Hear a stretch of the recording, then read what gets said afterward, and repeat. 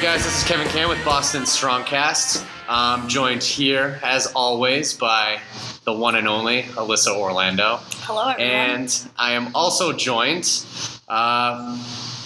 from, where are you now, Evan? You in Rhode Island? I'm in Fort Collins, Colorado. Oh, shit. And we're joined by Evan Chafee, all the way from Fort Collins, Colorado. Say hi, Evan. Hey, how's it going?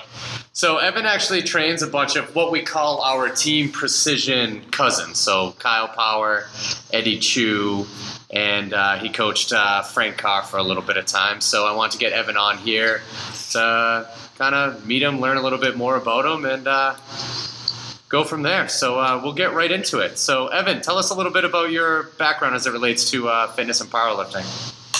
So I graduated from the University of Rhode Island in 2014 with a degree in exercise science. I've done coaching while I was in college. I started off in strength and conditioning. I had done a handful of internships both in private sector and collegiate.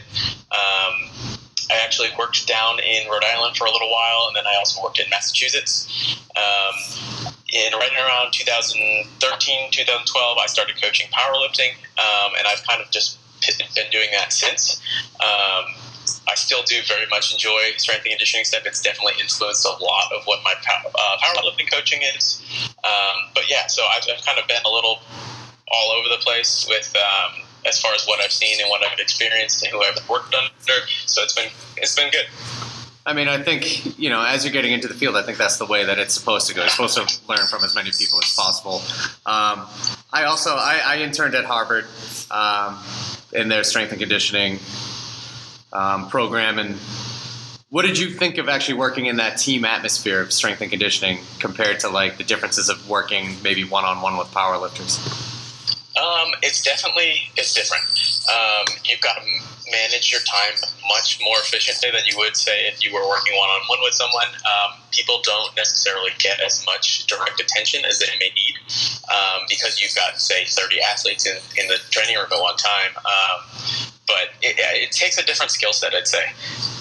I agree with that. It has its pros and cons. Like for me, it was fun just being in that team setting and the like camaraderie of the group, and everybody's like, cheering each other on. And like the way they did it at Harvard is the 4 biggest squats get to squat in squat rack 1. So there was always like this little competition like going on. So it was fun. But you're right, there were a lot of underclassmen who had very little experience underneath the barbell, and they're not getting the supervision that they need, and probably not the most out of their strength and conditioning programs. Right, and with training too, it's kind of blanketed template for specific teams. There's a little bit of individual variation, but I mean, for people who need specific things, sometimes it gets often like overlooked a little bit just because you've got so many people, especially for the head coach who's working with 4, 5, 6, 7 teams. It can get a little overwhelming. Yeah, absolutely. So tell us a little bit about how you started your powerlifting career as an athlete. So I started while I was in college, actually. So I used to train at Next Level Athletic Training Center in Johnston, Rhode Island, and I used to live there for strength and conditioning stuff. I played football and volleyball in high school, and I did it just for sport performance. And everyone who works there and the owners of that gym are all, or were at one point, IPF powerlifters. So they all competed at the world stage, and they kind of got me into it because like I left their program, went to college, kind of didn't really have anything to compete in. I came back, everyone was kind of powerlifting. Like I got kind of sucked in a little bit, and so I went away to college. And I'm not sure if you know who Disa Hatfield is, but she was my strength and conditioning professor at URI, and she's actually Dr. Squat's daughter. And she put on just an unsanctioned powerlifting meet at the school just to kind of get people to see what it is and get people to compete. And I kind of did that. I actually competed at like 132 or something like that. And so I kind of did that one. I got into it. I moved back home during my senior year of college because I was doing my internship at Next Level, actually. And they actually hosted a meet that year, and I just kind of picked up on it and just kept going. That's pretty cool. It's almost one of those like right place, right time situations. Exactly. So actually, funny story is when I had first started at TPS, Fred Hatfield had come and did like a free seminar. I got freaking wasted with him in the lobby of a bar in a hotel in freaking Chelsea, Massachusetts. But it was like one of my most fun like moments in my coaching career, like getting drunk with Dr. Squats. That's pretty cool. I don't think many people can say they've done that. Right, exactly. So what made you want to start coaching powerlifters? So, you did all these internships, you had, the ability to maybe go that strength and conditioning route, but you ended up coaching powerlifters. What finally made you make that decision? I kind of got the hard truth of like, I'm not big enough and I don't look the part to be a D1 collegiate strength coach. And like, I feel like actually the one who broke it to me was the Ohio State head football coach. And he was just kind of like, yeah, it sucks. Like, you're definitely smart enough to do it. But a lot of D1 strength and conditioning is you have to be that big, commanding, 6 foot, 400 pound. Like, you have to look the part in order for your athletes to truly like buy in. And it totally made sense to me. So I kind of took the other route and started looking into D2 and D3 programs, and it just ended up not being what I wanted. I started liking powerlifting more and more, and I got more into the movement side of things, and I just kind of fell in love with it. So I started coaching, and it just kind of grew. It was between, I don't know, like 2013 to 2014, I just started like slowly picking up more and more lifters. Just kind of, when I first started, I did it all for free. Like, and I still coach a lot of those guys today. But it just kind of like a tumbleweed kind of thing where I just kept going and going with it, and it was something that was natural to me. And a lot of these lifters that you coach, they're primarily online, correct? Yes, I don't have any in-person lifters. Oh, okay. So that's pretty cool. So what made you actually want to go that route and take your business online?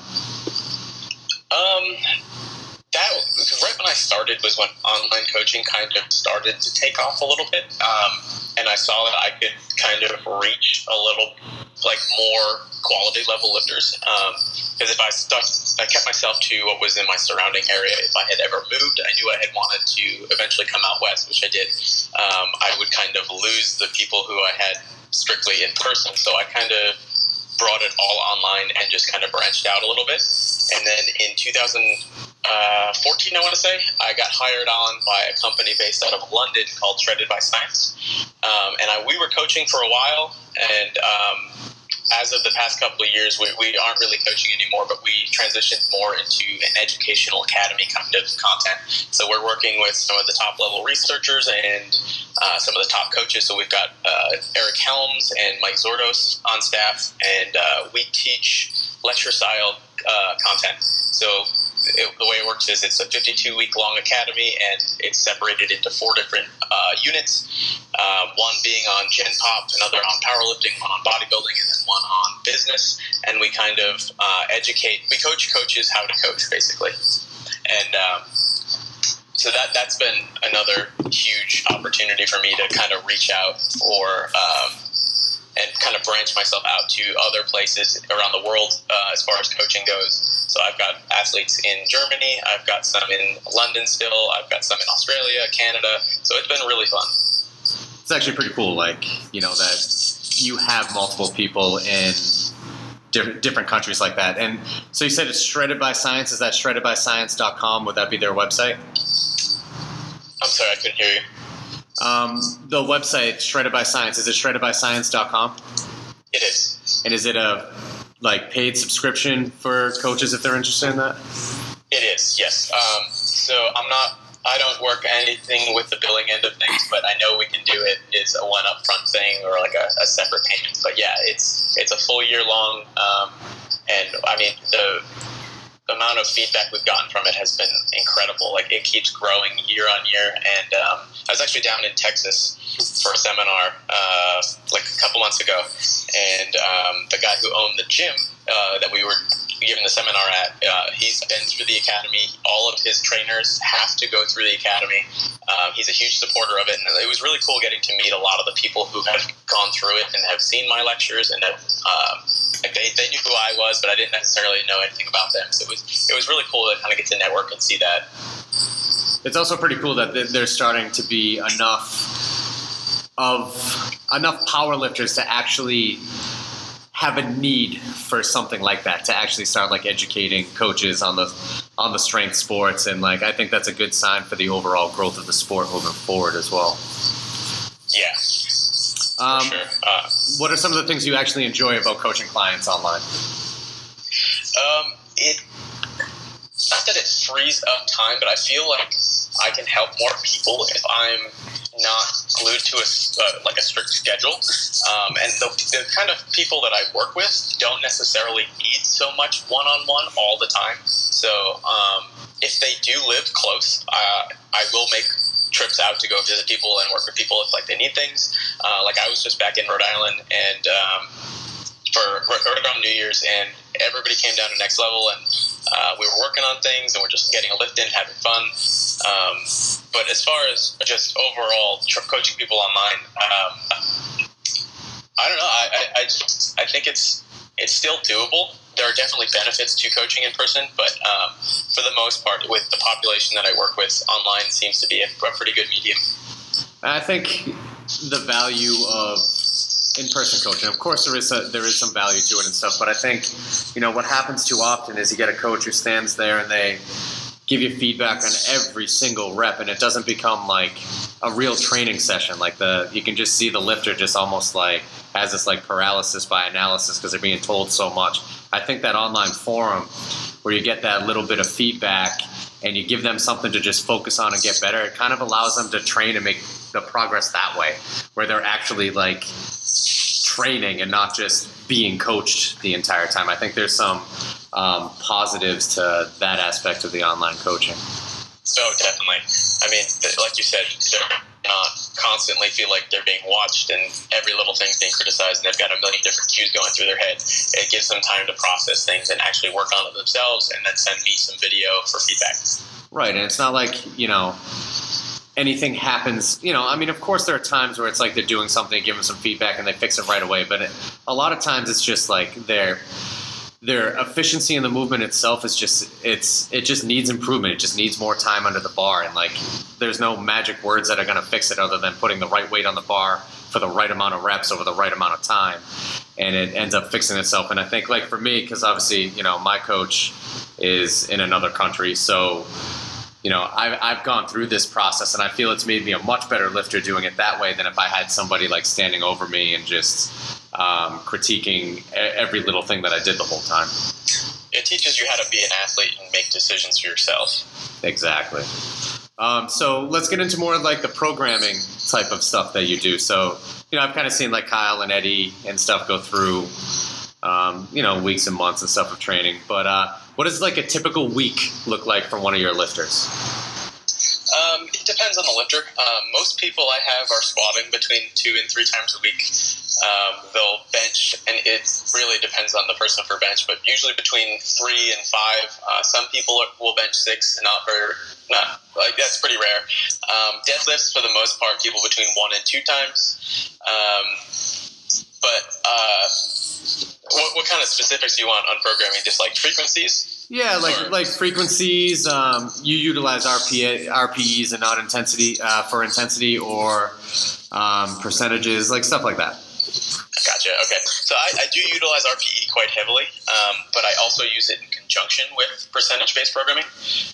So what I'll tend to do is give somebody a percentage. That way my spreadsheets will calculate a load based on their training max, and it gives them something to shoot for. So I usually tell them, use that number for your warm-ups. If warming up towards that number is feeling great, awesome. Follow your RPE, bump the numbers up. If it's feeling not too awesome that day, maybe use your RPE and bump the numbers down. But it gives you something to at least have in mind for when you walk in the door that day, because that's one of the common things I don't like about pure RPE-based training is that some days, like, I just don't even know where my numbers are going to end up, and I don't want to have to do all this extra warm-up stuff just for the sake of finding a half a point difference kind of thing. Right. So I like giving people a target. And a different way I'll do it, too, is giving a percentage range, so maybe 70 to 75% for if somebody's not so good with RPE, say, hey, go in with this percentage range in mind. Stick to the lower end if you're not feeling great, but stick to the higher end if you're feeling really good. That way, they're at least getting the stimulus that I want them to get, and they're not just kind of all over the place with their loads from week to week.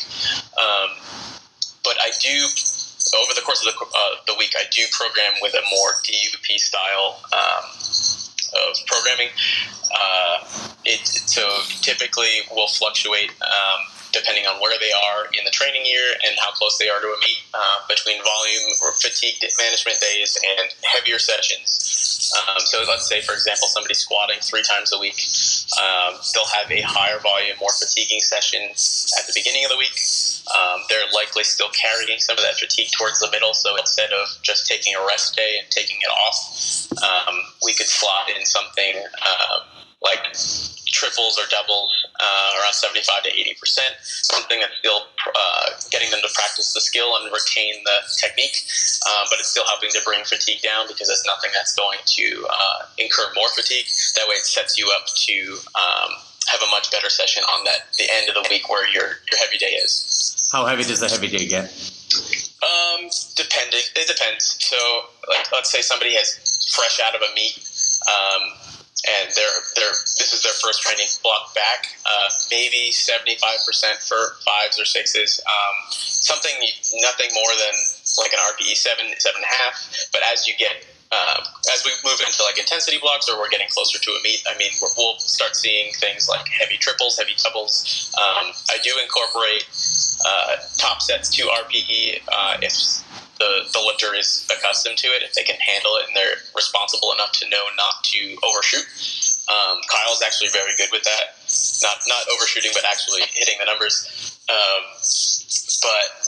So I use that as kind of a gauge to figure out, okay, we're getting close to a meet. Let's do a top set triple to a 7, and then over the course of the weeks, maybe we'll hit a top triple to an 8 or a top double to an 8, whatever.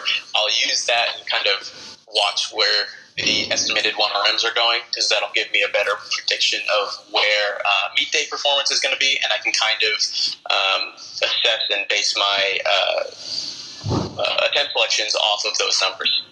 So say as you're getting closer to the meet and you're taking that third squat day, because 75% for some 5s or 6s or something is still quite a lot of volume. So is it that just that one day that you're starting to decrease the volume and raise the intensity to kind of peak for the meet, or are you altering the other 2 squat days at the same time, like decreasing volume and stuff? Volume will decrease as a whole over the course of all 3 sessions, depending on what kind of lifter they are. So if it's somebody who responds really well to higher reps, I may leave a little bit more volume in on that higher rep day.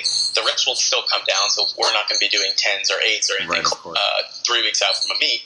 But if there's somebody who needs to keep in volume, I mean, higher reps are an easier way to acquire volume, just to maintain. Whereas some people I know, like Kyle too, Kyle's very good with high intensity stuff. I would more keep his higher intensity days volume a little bit higher and drop off the lower intensity, higher rep stuff. Like with nationals, I noticed that when I did that, he maintained strength really, really well all the way through the taper. He ended up I tell him all the time, I'm still a little butthurt over his third attempt squat because he definitely hit depth. He crushed it. And he squatted it, but they told me he was a little high. But he did awesome at nationals. He peaked right on point. So he's one of the examples of people who I can keep heavy stuff in for longer, whereas I've got other people who they need to taper really hard and just really get a big pullback on intensity towards the meet. Yeah, I feel that taper, it is extremely individualized, and I know there's some like blanket rules out there that like sometimes smaller females and stuff, they don't need as long to taper, and like some of that stuff is true, but like it is extremely individualized. You might have somebody that fits into like a bracket that they should be able to have a quick taper, but it just takes them longer than others. Like I literally have a 105 kilogram national level lifter who can do heavier stuff closer to a meet than a 93 kilogram lifter who needs a way longer taper than he does. And like a lot of it they're relatively similar lifters too. So, sometimes it just doesn't make sense. And it's really individualized. So yeah, and I mean, that's something you just need to go through multiple training cycles with people to really fine tune it. Like the people who have had the longest, I understand how to taper them the best. But if I have somebody who I acquire 6 weeks out from a meet, I mean, it's almost a shot in the dark because I really don't know how they respond to things unless they somehow collected a whole bunch of data and like all their programs leading into a past meet where they did really well. So it definitely is really hard. Yeah, absolutely. So your taper, what is like the average length of a taper? Like, is there a range of days that you go before the meet? It depends on the lifter. Like some of my bigger lifters, usually the 93 and above, I would taper for at least 2 weeks. First week being a 60% volume taper, so I'll keep 60% of the previous week's volume, and then the final week I'll cut another 30% or so off, and I'll drop the intensity down a little bit. That's usually just for the stronger, heavier guys, just because they're moving higher absolute loads, and they're going to undoubtedly have more fatigue than say a 63 kilo woman. But for women, I'm still figuring women out. They can range from I have a 72 who needs 2.5 weeks to taper her squat, whereas I have another 63 who I can have her hit a heavy squat single 98% 3 days out, and she will be perfectly fine. It kind of blows my mind, but for the most part, I see with bench, most women are right around the same boat where they can taper about 5 to 7 days out, or even leading right into the meet, and they'll be perfectly fine. Like I've got some 57s who will hit their final opener on bench the night before their meet. Shit. Do you guys test before, or do you just use your estimated maxes for attempt selection? I don't test, no. So the most we will typically go is 95-ish% of whatever their true max would be. Which would be about an RPE 9.5. Okay. But I mean, it depends on the person. If it's somebody who's really comfortable going heavy, then we'll push the intensity numbers a little bit longer. But I've got some people who are just afraid of touching weight that they're not comfortable with. So for those people, I'll tend to stick to the heaviest we'll go is a single at an RPE 8, just something to build confidence, something to get me some information to pick attempts with, and then we'll leave the heaviest weights for when they're confident after they've already hit their first attempts and they're fresh. So when you're picking attempts, what type of data do you use to pick them, and what would a typical percentage of estimated max opener type of thing be? So I'll use RPE. So like I was saying, I'll find their estimated max from any of the top tests we've been doing from the weeks prior. Like and singles? I'll kind of take a running average. Like top singles? Yeah, singles or doubles. Usually anything less than 3 reps. Just because the more reps you're doing, the less accurate it's going to be. Right. But I'll take a running average of the estimated 1RM from those, and I'll kind of set that as what I'm thinking their target would be, especially after a taper. It should be in that ballpark, if not above. And then I'll plan my attempt selections based off of that. So my usual first attempt for a squat or bench is right around 89 to 91%. A little higher if they've been looking great. Second attempt is right around 95 to 96.5%, and then third attempt can be 99 to 101 plus. third attempts are more. I usually tell people like that's made on the that decision is made on the platform after your second attempt, because it's kind of hard to really forecast a super exact third attempt. Like you don't know the situation, you don't know if you're jockeying for positions. Like I usually leave that to game day. Yeah, I mean that makes sense, and stuff happens on game day, and you can always make the necessary adjustments. I mean, we do almost the exact same thing for meet selections. So what have been some of the highlights of your coaching career thus far in powerlifting? My personally or coaching? Both. Let's do both. I mean, I am not the most highly ranked athlete out there. I much prefer coaching. I kind of compete once or twice a year just to say that I still compete kind of thing. I don't believe I am going to compete at nationals again. I usually end up just coaching the entire week. But I have pulled a 600-pound raw deadlift at like 153 pounds-ish. That's probably my highlight. As far as athletes go, I think I am grateful for all of them. I don't think there's one standout. I have had a national champion in 2015 in the 93 teen or 93 sub-juniors. I've had a couple real close firsts. I had a Masters 1 come in a 2.5 kilo second at nationals this year in the 83s. I've had multiple people competing at the Arnold, and actually had a couple at the Pro Deadlift last year, which was a lot of fun. Right. So right now, like powerlifting is like this big niche in the fitness industry. What are some of your favorite things about that part of it, and maybe throw one of your least favorite things about that part of the niche fitness community? About powerlifting as a whole? About powerlifting as a whole, just like its place in the fitness community right now. How it's like a little bit of a fad, and you're seeing like, growth of the sports, bringing new people in, but at the same time, a few people have complaints about where the sport's heading. Like maybe say what you think's good about it, and maybe one thing that's bad. Okay. I mean, it's definitely grown exponentially since I started.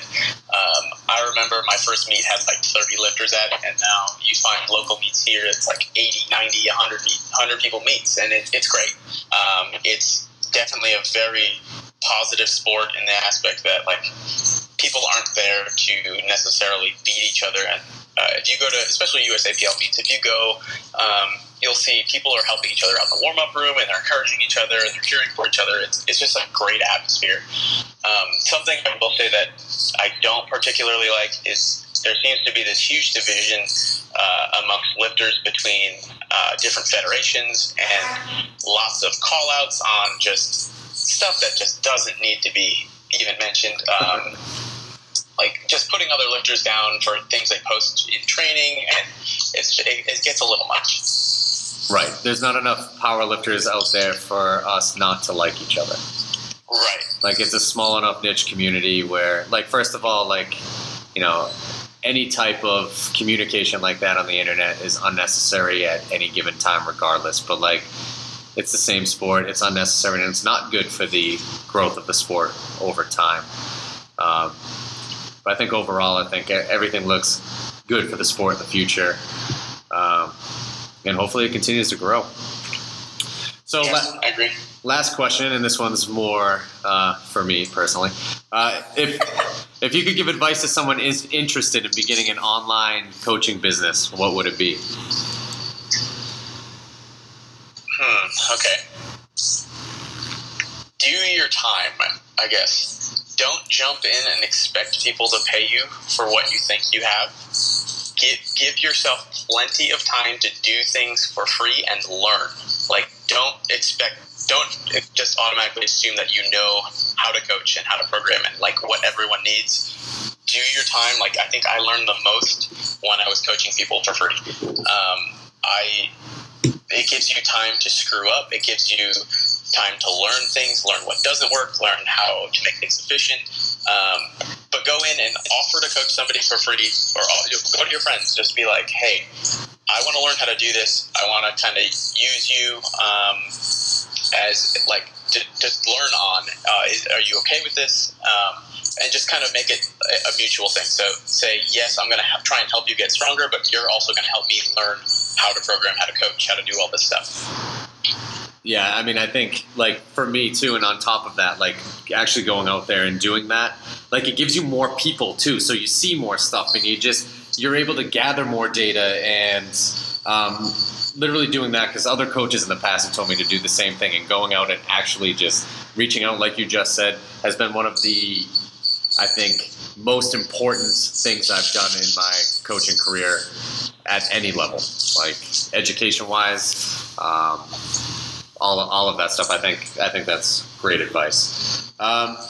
So we'll wrap up there, Evan. Thank you very much for coming on.